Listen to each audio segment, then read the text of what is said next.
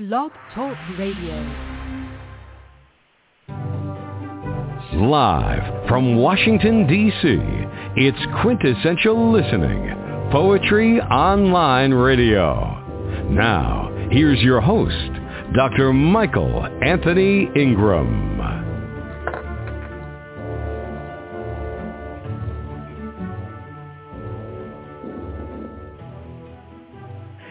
Good evening, everyone. Welcome to the program. Tonight, my very special guest is Don Krieger. Don is an accomplished poet. He's also one of the organizers of the Facebook group Cultivating Voices Like Poetry. Every week, his tech savviness and direction are on display, and he ensures a successful program.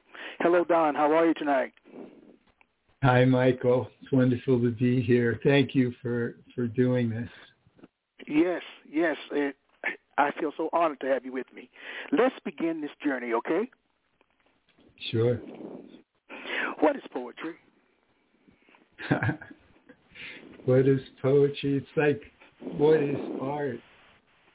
I think I can say what it is for me, because I think this is one of those questions that really doesn't have an answer, a definitive answer, but it's really an interesting one. For me, poetry is a way of communicating that has very particular characteristics which emphasize creativity and freedom with the language. I think, for instance, in an academic, in a piece that goes into an academic journal, there's a bunch of things that you can't do that you can do in a poem.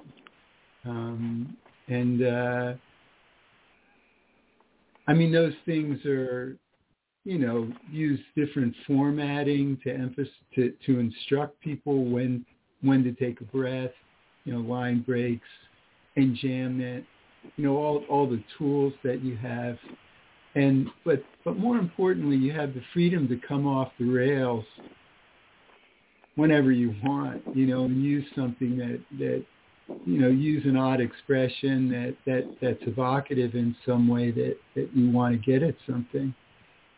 Yes, very nice. What are some of the predominant themes of your work? Well, they sort of come from two different areas. One is I take my prompts from the news, and I follow what's going on in the world, and I think about it, and so a lot of my poems are topical. I wouldn't call them political. I think political is a way of dismissing good topical work. But the word political itself is newspeak. It's a homogenizing term which degrades what people write about what's going on in the world. That's one area. And the other area is I have issues. I have things that move me, that are important to me in my personal life. And I write about those things too. Some of that writing is therapeutic, meaning that it's just for me. But it actually, a lot of that stuff I've published, and that actually helps too. All right. Please share a poem. All right. This one sort of comes from both. A New World. I gashed my knee, my head too, maybe a broken rib. Someone at work offered a bed so he could check me through the night. As a kid, I often fell, a stone under a skate, a bike crash. When a scrape bled, or that time they found me against a tree root. When a scrape bled, or that time they found my head against a tree root, no one said a word or seemed to care. I didn't either. If they see my frailty, though, How long will I hold my job? How much safer to look good now that I'm old? 2. At the Giant Eagle, an old man stares at the pay pad till the clerk presses the button for him. I use cash so I won't look like that. Outside, they walk by laughing, hand in hand, or just looking at each other. I don't notice their color, only that they're young and have accents I don't understand. 3. At the lotto counter, we wait, our faces and posture, American, surrendered to hope and chance, like trees. We could do something with life in it, look at each other, or at least at those faces on the street. Is that why we hate them, saying what they please, acting like they're free? 4. Lately, people talk faster than I can listen, like I'm sitting on a bench and they're running by. Maybe I'm listening too deep to keep up, because under the talk, I see the vitality of their thought and hear our shared humanity. It's getting worse, and I'm often near tears, but it feels like freedom. That's a new world. Wow. That was so powerful. I could feel it. How does a poem begin for you? With an idea, a form, or an image? Definitely. Well, it comes with either an idea or a narrative. It's not an instantaneous thing. I think all the time. I spend all my time thinking, and it typically comes from a sequence of thoughts that form a narrative. Do you sit and think through every word? I guess it's about thinking. Sit and think through every word of every stanza, or do you write freely and allow the words to flow?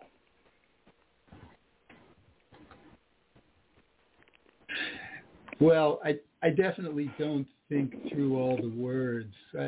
I don't really think in words at all most of the time. So, but when I write it down, I translate what's in my head into words, and what's in my head, what I'm trying to do is get down the sequence of thoughts, get down the narrative. Okay. Wow. So you don't think in words? No, I think a lot of people don't, actually. Tell me more about that. That intrigues me. Well, some people, like, you can tell that they really tell that they think in words. And some people, like, I think what dominates my thinking is feelings, actually, and like, that's even when I'm thinking about technical stuff, mathematics or whatever, it's yes. It's hard to express, but it's definitely not in words. Let's go back in your past. Did you come from a literary background? That's part one. And what did you learn about writing growing up?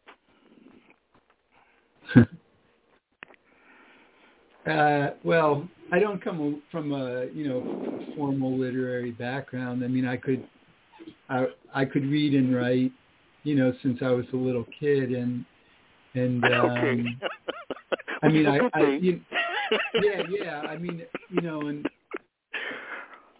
my reading skill was I was able to read anything I wanted from the time I was 6 or so. So, like, I read Crime and Punishment when I was 8 years old. You're lying. Seriously? Well, Seriously? actually, I didn't read the whole thing because it was too depressing. I read about 150 pages, and I like realized I love that book. It wasn't going to get any better, so I put it down. True, and it didn't. Yeah. I cut you off. I am so sorry. No, please, it's fine.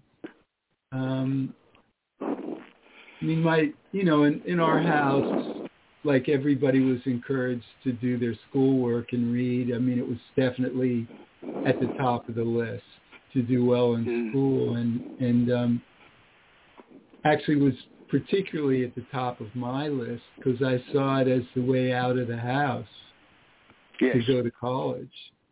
So I was thinking about going to college from the time I was in elementary school. And, I was a sort of an odd kind of a kid. But, I mean, my first real encounter with poetry, with literature in general, I guess. I mean, I read stuff. I gave a report on The Wasteland, T.S. Eliot's poem, when I was a senior in high school, and actually got an F on the report. And the teacher, she really didn't like my stuff. And but I got into reading. I read the Odyssey. I came across the Odyssey, and I read that many times. And I think it's just wonderful. And then I had some occasion to read poetry and plays and books and stuff in college too. Well, was there one particular poet or one particular... This is my question. What was an early experience where you learned that poetic language had power?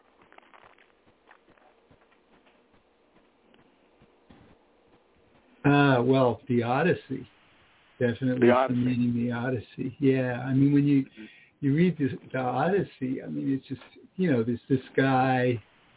I mean, Odysseus, I mean, he was supposed to be so clever and everything, but he was just a moron. He kept walking.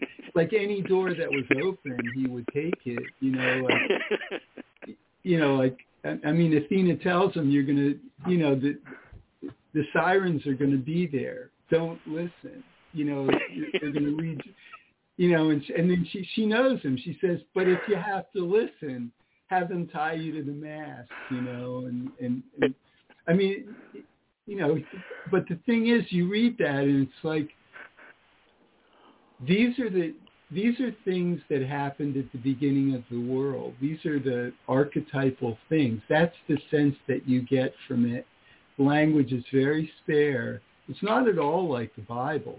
I mean, the Bible's not like that. Anyway, I got that there was power in that way of expressing things.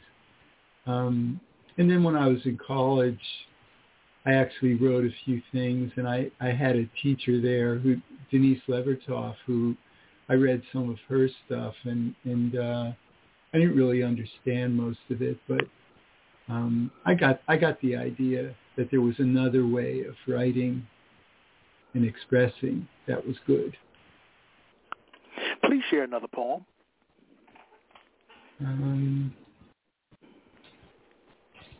All right. Dream Street. I left her the house and got a place on Torley. Each night the neighbors put chairs on the sidewalk, turn the TV face out, drink Iron City, and watch the kids play in the street.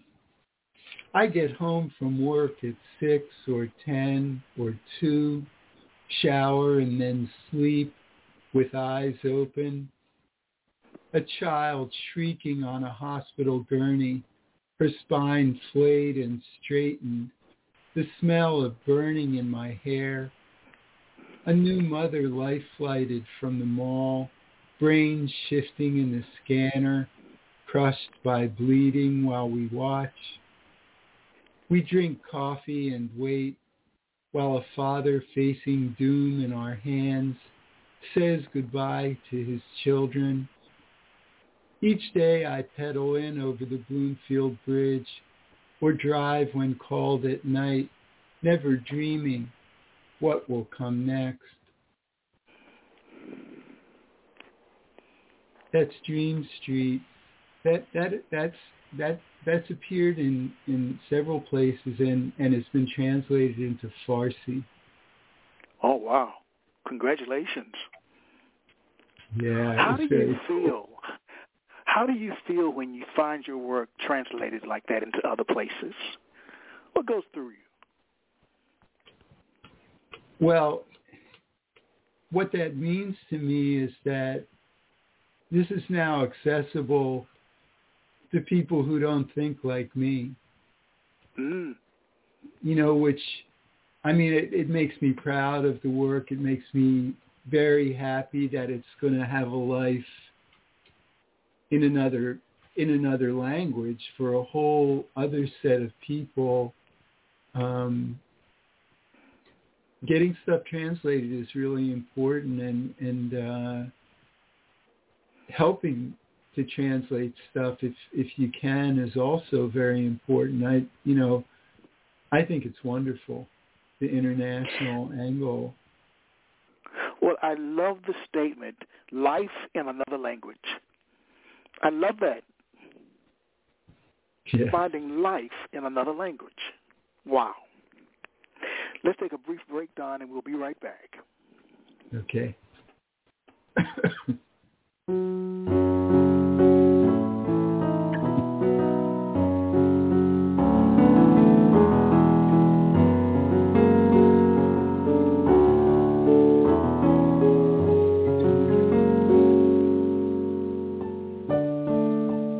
Try it again. That one.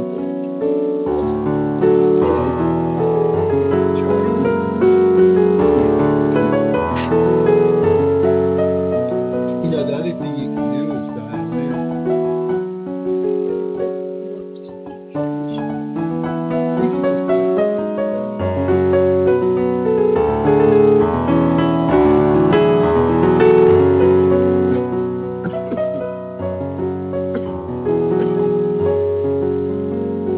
We are back. I am Michael Anthony Ingram. I'm here with the one and only Don Krieger. You know, Don, poets hail from all over the world. Where do you hail from? Well, I'm originally from Florida, but I live now in about half time actually in Pittsburgh, Pennsylvania, and in the Washington D.C. area, and not so far from you actually. My partner lives in Maryland, just north of D.C., so we spend half our time here. So how did your upbringing in Florida, as well as your travels, impacted your writing? How did it shape you? Well, my upbringing it impacts my issues for sure, and that's in my writing. Here, let me read you a short one. You'll get the idea right away. All right. Childhood's end. You'll be a man, my son, if, Rudyard Kipling. Promise me power or eternal life. Give me wealth. Open your legs. I am proof against all of it, thanks to my father, who often recited if, who turned to me as we drove his weekly round to collect $12 from women in cement block houses, doors open, TVs flashing, children playing on the sand floor or coming to touch my pale skin in wonder. He turned to me, a child of 6, as we rode in his rusted Hillman Minx and said, "You know, Don, I would never be unfaithful to your mother." It's childhood's end. You know, I read that poem earlier today, and I wondered, what is he sharing in this piece? I'm serious. I read it earlier today, and I wondered that to myself because I could take it in so many different directions. Well,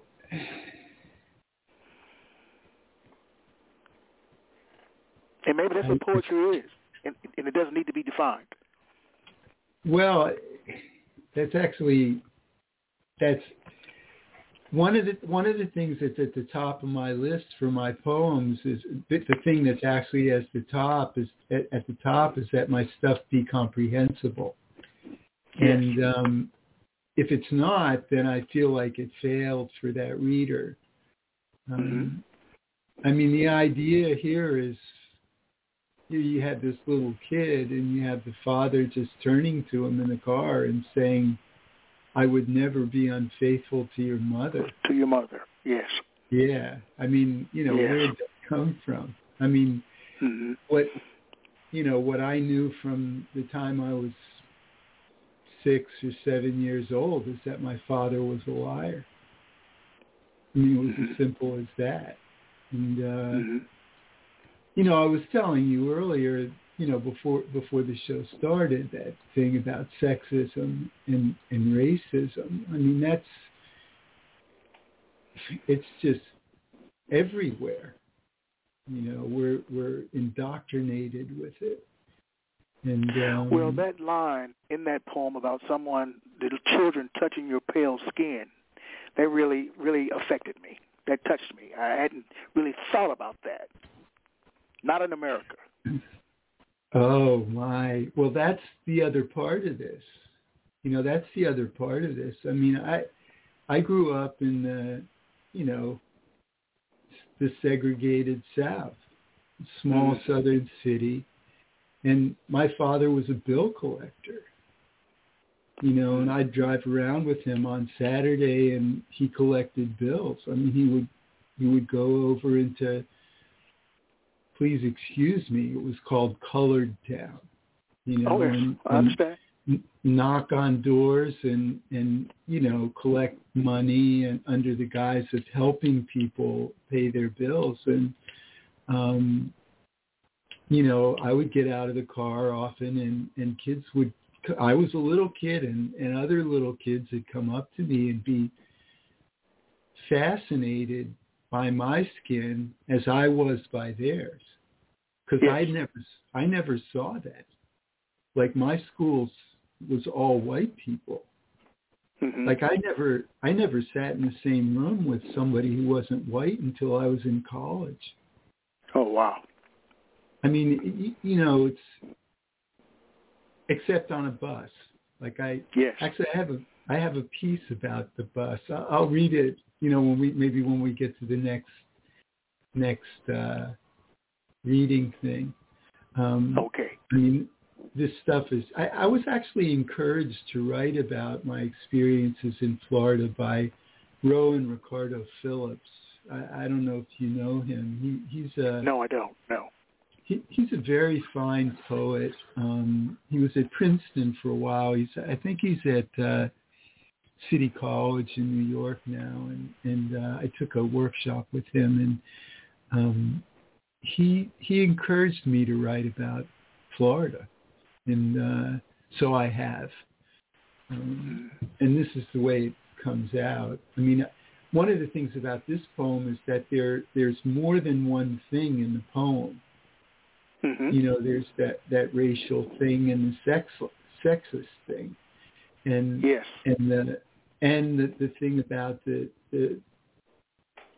a father who's just a jackass, and that's one of the characteristics I think that I think is important. Certainly, I feel it's important in my poetry that there be more than one thing there in each poem, and there.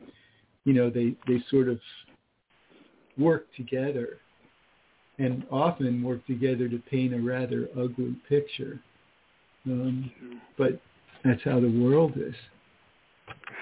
Well, speaking of how the world is and that ugly picture, does poetry excite you or exhaust you? Writing it.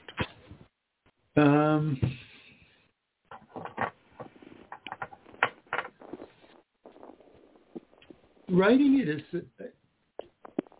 I mean, you know, at the top of my list when I write a poem is that it needs to be comprehensible.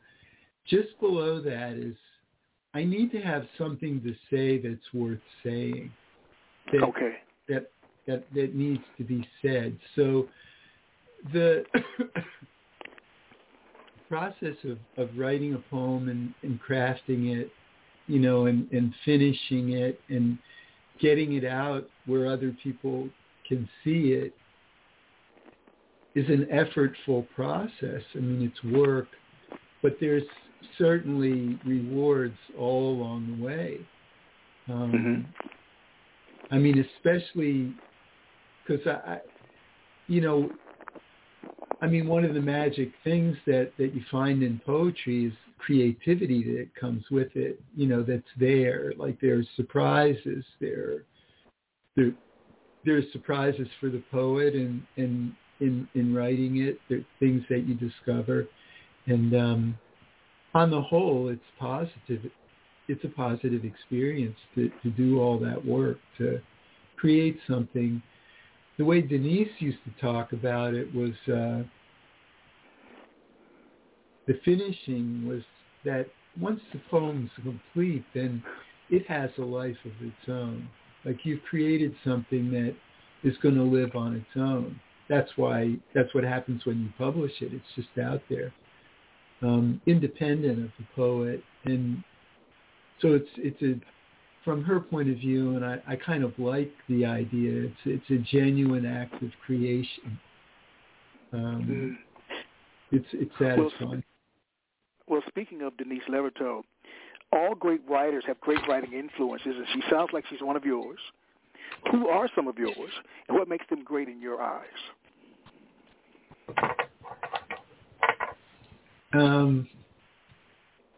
I think the way you put it is all great writers have great influences. I think that's how you put it. I'm not sure I'm a great writer, but I'll take it. I think you are. I'll take it. Take it. I mean, I certainly appreciate that. I think I was thinking about this question because I know you've asked you asked Sandy and others too, and Kim. I've been thinking about Susanna Case, who I know you've interviewed her. Yes, she's been on the show. Yes. Yeah, and Susanna, I really like her poems, many of them, but she's really influenced me in the I have a second collection that's going to come out this winter from Milk and Cake Press, and she really influenced me in putting that collection together, just with the way she's put her chapbooks together. She has this wonderful chapbook. It was her first one, The Scottish Cafe, which I have, and I've read it many times actually, and it's a very tightly linked collection. The poems really go together, and I've taken that approach and run with it. And the other thing I've done that I went to her publisher. I figured, like, if they'll publish Susanna Case, maybe they'll publish me too. So I went to Milk and Cake. Milk and Cake Press published one of her recent books, Sunday Morning Falling. I don't quite have the title right. But it's a very tight collection about it's a necrastic collection actually. Anyway, Suzanne is definitely one of my influences. I mean, Rowan Ricardo Phillips is. Katie Ford, who's a wonderful poet. She runs the poetry program at UC Riverside. I took a workshop with her. I've taken 2 with her. And she's the one who taught me about inherited forms. I actually, like sonnets and all that other good stuff that, she had this one lesson about haiku, which really helped me understand what haiku is about. And I've written a bunch of haiku. And Rowan, wow. Listening to Rowan read his poetry, he's a real power of example in terms of freedom, the freedom that he has to write anything, to say anything. He's just, that was the lesson from him. You're free. Mm-hmm. You can do what you want. You're free. You can do what you want. I like that. Yeah. Some poets claim that a poem is like a living creature. Once it's out there, there's not much you can do to correct or improve it, while others edit meticulously, not leaving much from the original draft form. What is your take on it? Oh, I definitely modify my poems after they're published. Tell me about that. Well, my poems are...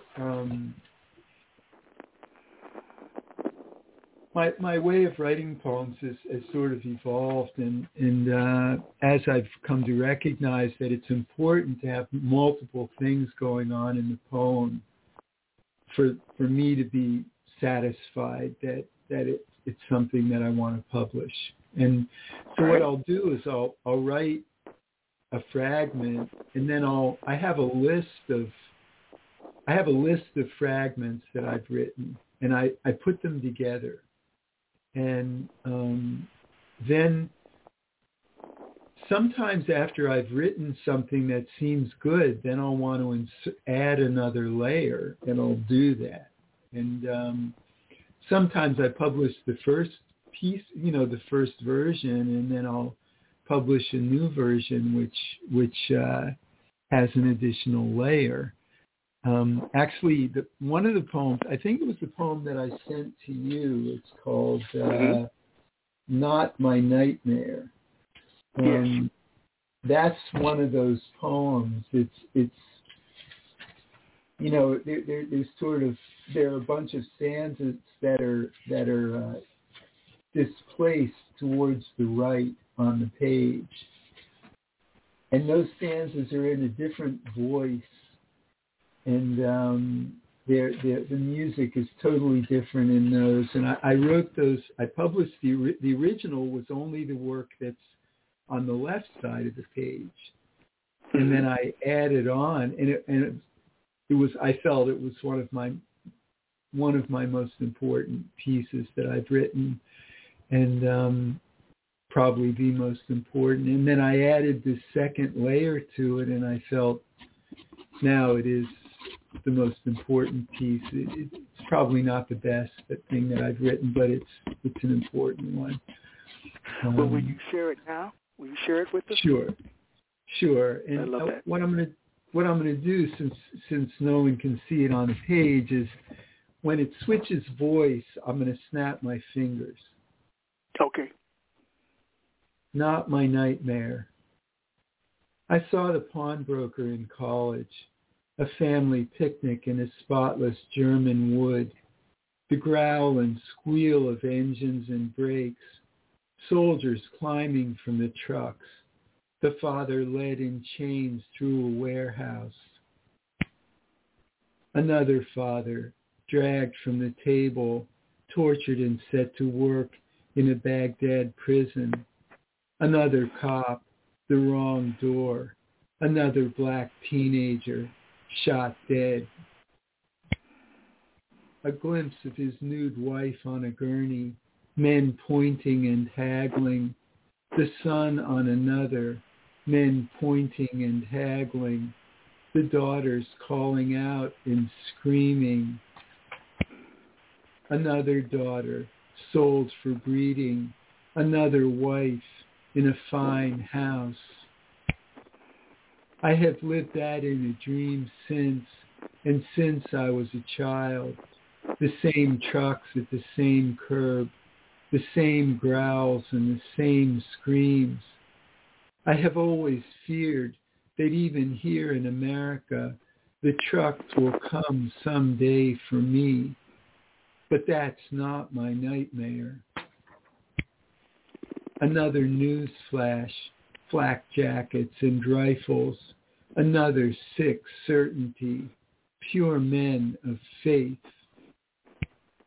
I never noticed that anywhere in the world. If you're not white, they come any day. You're not male, it's every day. That's not my nightmare. Wow. That was powerful, Don. Extremely powerful. You know, there are so many isms in this world. So many isms. What do you view as being the role of a poet in modern-day society? Well, we write, right? We have to do what we can, and like we were talking before, I mean, you know, we do other things, of course, we're people, but as poets, we write. We try to move people, try to tell the truth and, you know, find what's true and express it in an honest way so that people can trust it. That's the only way that you can move people, is by telling them stuff that's honest and true. Yes. Mm-hmm.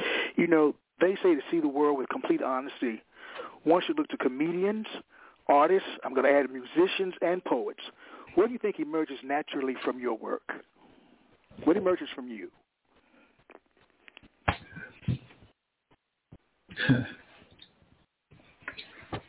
I don't know about that one. I mean, my impression of the effect of my work is some people like it, most people really don't like it. And really? Why do you say that? That's a strong statement. Why do you say that? Well, I think the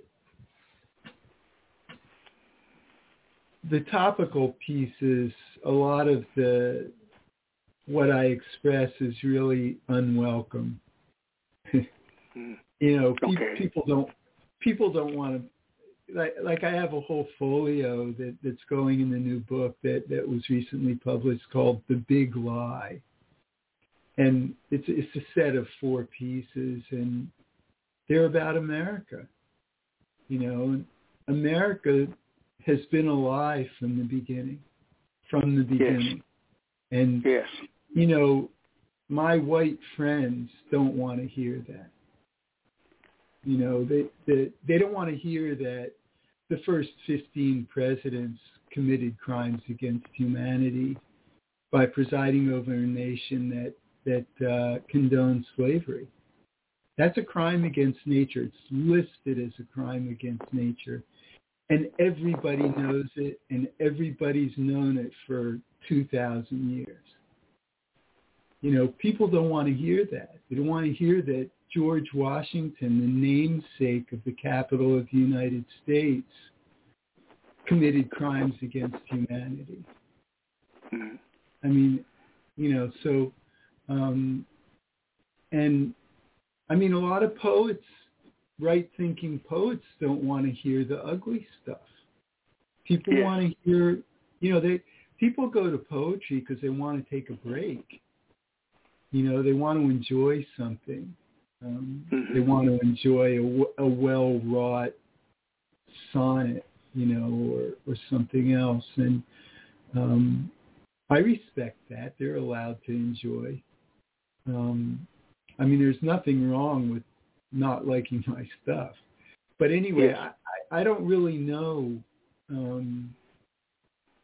I mean, some things I do know about the work that I've done. I mean, the work that I've done professionally, like I know I can look in the literature. I can look in the stuff that I've contributed to medical practice and to that kind of stuff. Like I know what happened there. But with poetry, it's hard to say. The big thing, is we need to have our topical poems read by people who don't think like us. Okay. And when that happens, like you really have no way of knowing what they think about it or what it did for them or how it moved them. Because they're in another country or they're maybe they're fascists who hate you for whatever reason, or there's just no way of knowing. Yes. Yes. But I think it's important to just keep putting it out there. I have a fragment of one I'll read to you that'll give you a good example. Let me find it. This is in a. Well, let's take a brief break while you look. All right. Great.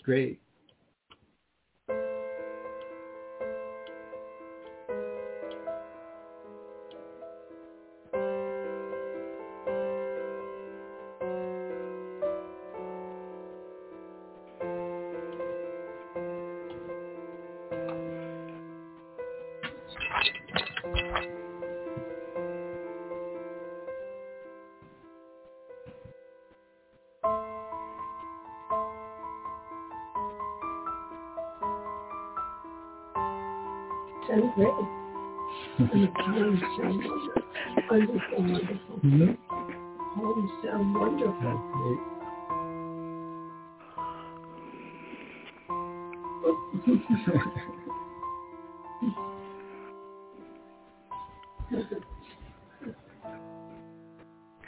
We are back. We are back. I am here with Don Krieger.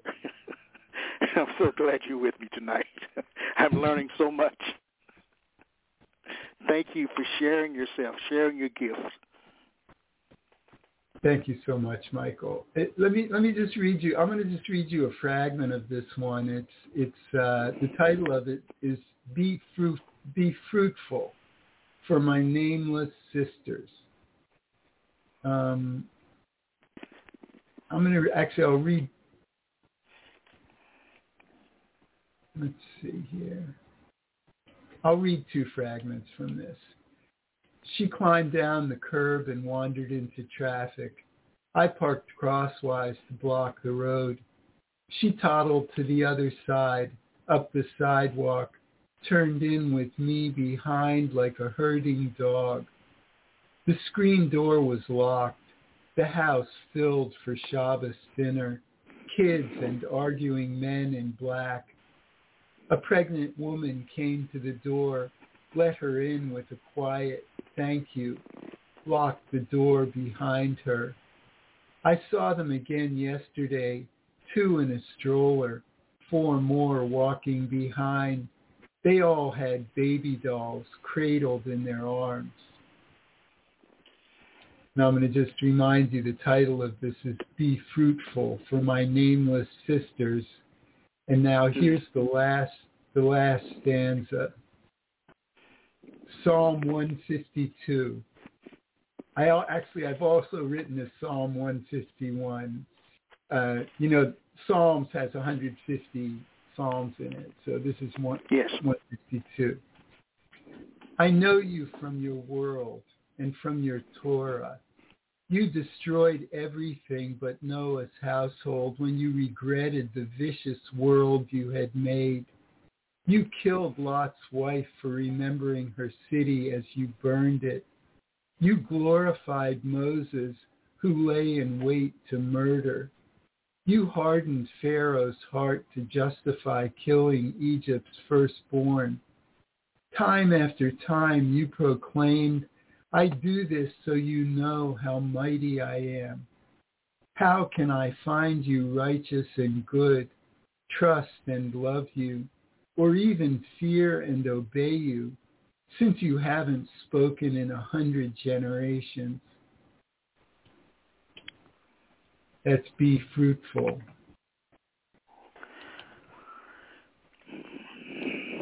Wow.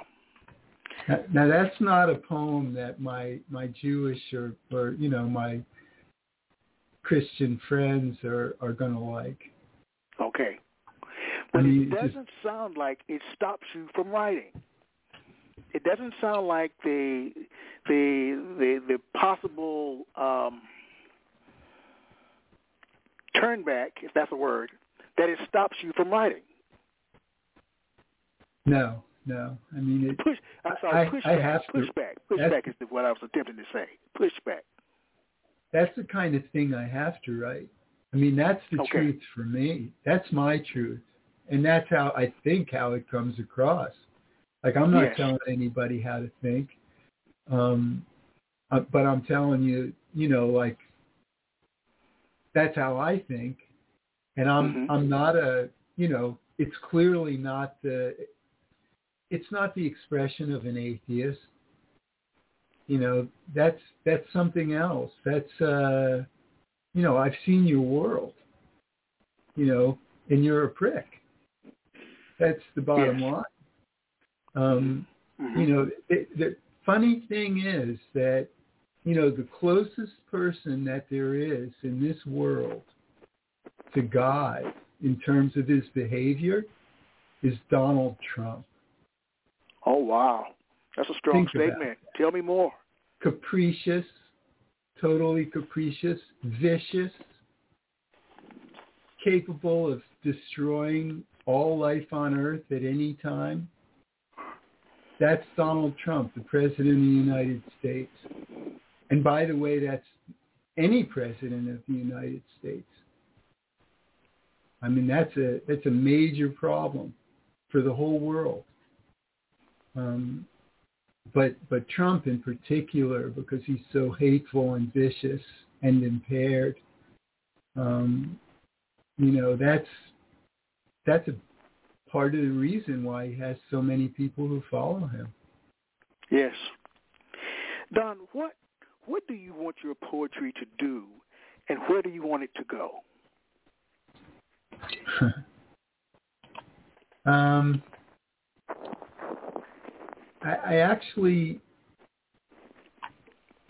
I have a little piece here. Let me just read this to you. Okay. It's a fragment of the last piece in my collection. It's titled "That Which Is Missing," and I'm not going to read the whole thing. You can read the whole thing if you like. If you like, read the whole thing. Read the whole thing. I'd love to hear it. Well, it's kind of, the first part's kind of a resentment poem. Okay. Here we go. If I am repeatedly asked to reconcile irreconcilable things, I put the piece down unfinished. That is not because I think it is bad or because I am impatient. Rather, it is part of my aesthetic that what I read should make sense. I am not a trusting person. I write sentences, correctly formed and lucid to the extent I can. I then begin removing things. I remove syntactic elements to highlight the voice of the piece. I remove words and phrases to simplify the language, to tighten the ideas, to elevate the music. I remove bits of information to avoid telling the reader what to think or how to feel. I write because I have something to say. I remove things because I want that something to move you, because it moved me. That's that which is missing. Would you read that last line again? Yeah. I write because I have something to say. I remove things because I want that something to move you, because it moved me. Yes. Yes. Do you think you were meant to be a poet? Nah. Come on now. No. I mean, it was too much work. I mean, it's taken. I mean, I didn't really start to write till maybe 10 years ago.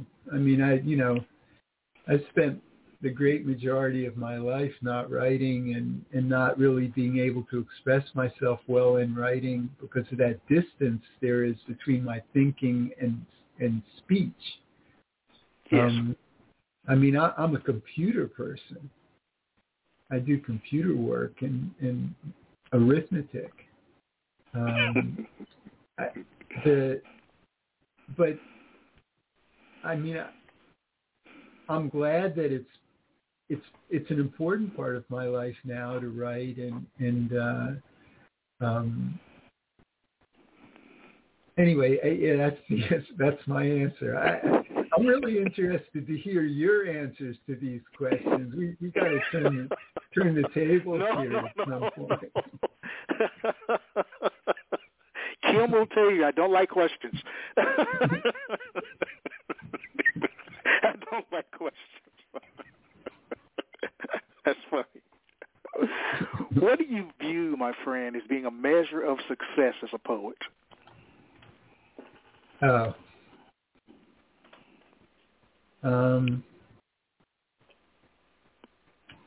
Well, I mean, getting a poem published is obviously a measure of success. It means that an editor or a bunch of readers, appreciated it enough to print it, and it's going to be out there. It has a life of its own now. It's in print somewhere online or on paper. Getting a poem translated is a big success. I think one of my poems, I have a poem called Our Shared Humanities, which Sandy really loves, and just hearing what she has to say about it is a it's a measure. It's a real measure of success. It's somebody who really knows. Would you share that poem with us? Sure. Let me find it.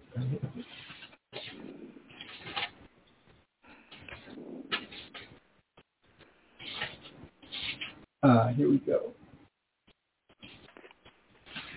It's a different kind of poem, this one. Our shared humanities. Nothing is deadlier. Dogma. So beautiful. Courage. Riskier. Faith. Seductive. Privilege. More noble and just. War. More profane. Indifference. Crueler. God. No greater truth. Kindness. Nor greater lie. Color. Nothing more human. Discovery. That's our shared humanities. Wow. That is really nice. Really, really nice. Tell me about your work with Cultivating Voices Live Poetry. Oh, yeah. What have you learned about yourself? Well, the Cultivating Voices thing is, that came up. Sandy started that and was running it in a particular way on Facebook. And then we connected. I think we connected at a reading. We both, I think it was a reading for Beltway Quarterly, actually. We met at the reading and we talked. And at some point I suggested to her she might want to do it on Zoom instead of the way she was doing it. And she decided to try it. And I helped and got involved in it. And I'm real glad that happened. I mean, it's a real nice thing to do every week. I think it was really important early on to have that for a lot of people. I mean, a lot of people listen to that or view it, and people early on in the pandemic were really, a lot of people were really isolated, and that sort of broke through that. And I actually had sponsored some readings on my own, but curating a reading series is not really my thing. I mean, Sandy she's the star of Cultivating Voices. She's a wonderful host, and yes, she is. Really does a good job, and really understands the poems on first hearing, which I don't. So, but I'm good. I'm good in the background doing what I do. Anyway, you're superb in the background doing what you're doing, my friend. Anyway, the thing about it is that what that does, what Zoom does in general for poetry, is it democratizes it. It makes it cheap for people to attend a reading, and it makes it cheap for people to read at a reading. So it removes this class structure that's part of modern poetry, where if you wanted to run that Cultivating Voices series in person, it would cost you, I don't know, $10,000 a week to bring those poets together. Yes. And you would never have the audience that you have. Never. And, it's sort of like all my friends, the people that I know, the few people that I know who are really, get invited to go to conferences and, flying around the world and giving readings and stuff, they really miss the in-person stuff. But I'll tell you what, I don't.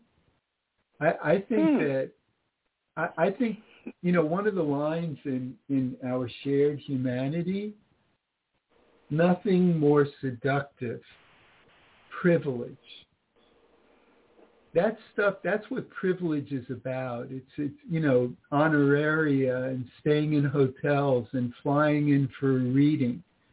It's not a bad thing, but it's for sure privilege. It's very expensive, and it's so much better when we don't have to do that. So I think that's important, and I think I really lean towards sponsoring international readings, both for that reason and also because international readings do this additional level of democratization, which is that they reduce the privilege that comes with English and with America. So you're sitting in an international reading. I mean, I go to readings in Hindi from time to time, and I'm very uncomfortable sitting there, because I don't understand. I'm not first in line like I am normally because I'm a white man. It's not in English. That's good for me. People like me have been in first in line for way too long. Yes, I understand that. And it's important that those of us who are right-thinking recognize that and, put ourselves in situations where we're uncomfortable, where we just have to sit and listen. And, maybe don't get a say, don't get to read anything, just listen and just be part of the crowd. And anyway, that's what Cultivating Voices and all the other readings that I'm privileged to be involved in that's what they are for me. I sit there and I just lurk, and I do some service. Wow. We've almost come to the end of this journey, but we do have time for one more poem. Please give us one more. Okay. This is the closing poem from my new book. Nobody's accepted this poem, so it hasn't been published yet. In the beginning, Lot's wife died nameless, not because she looked back, but for remembering. In a sweet vision, I live naked, small trees wide spaced, warm shade rich with apricots. A white beach in view, gentle surf, a dark squall rushing across the water. A walled colossus to the south, massive piers, men of all shades at labor, oars and sails, slanted ships, long and low, bilge and shackles.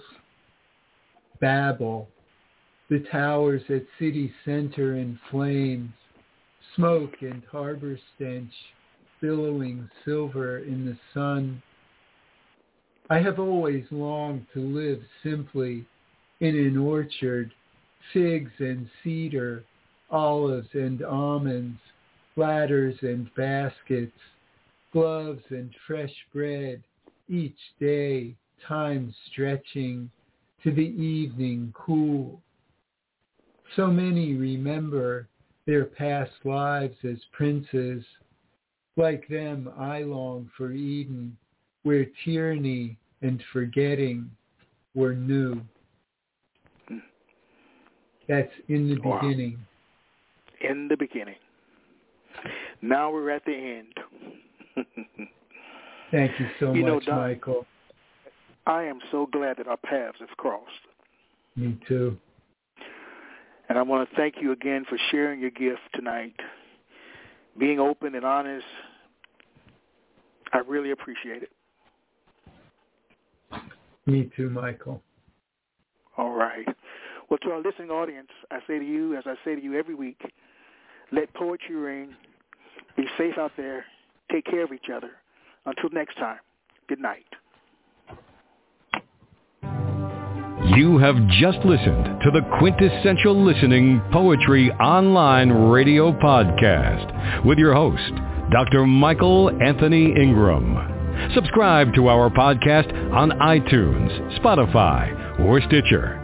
And make sure to catch our next episode.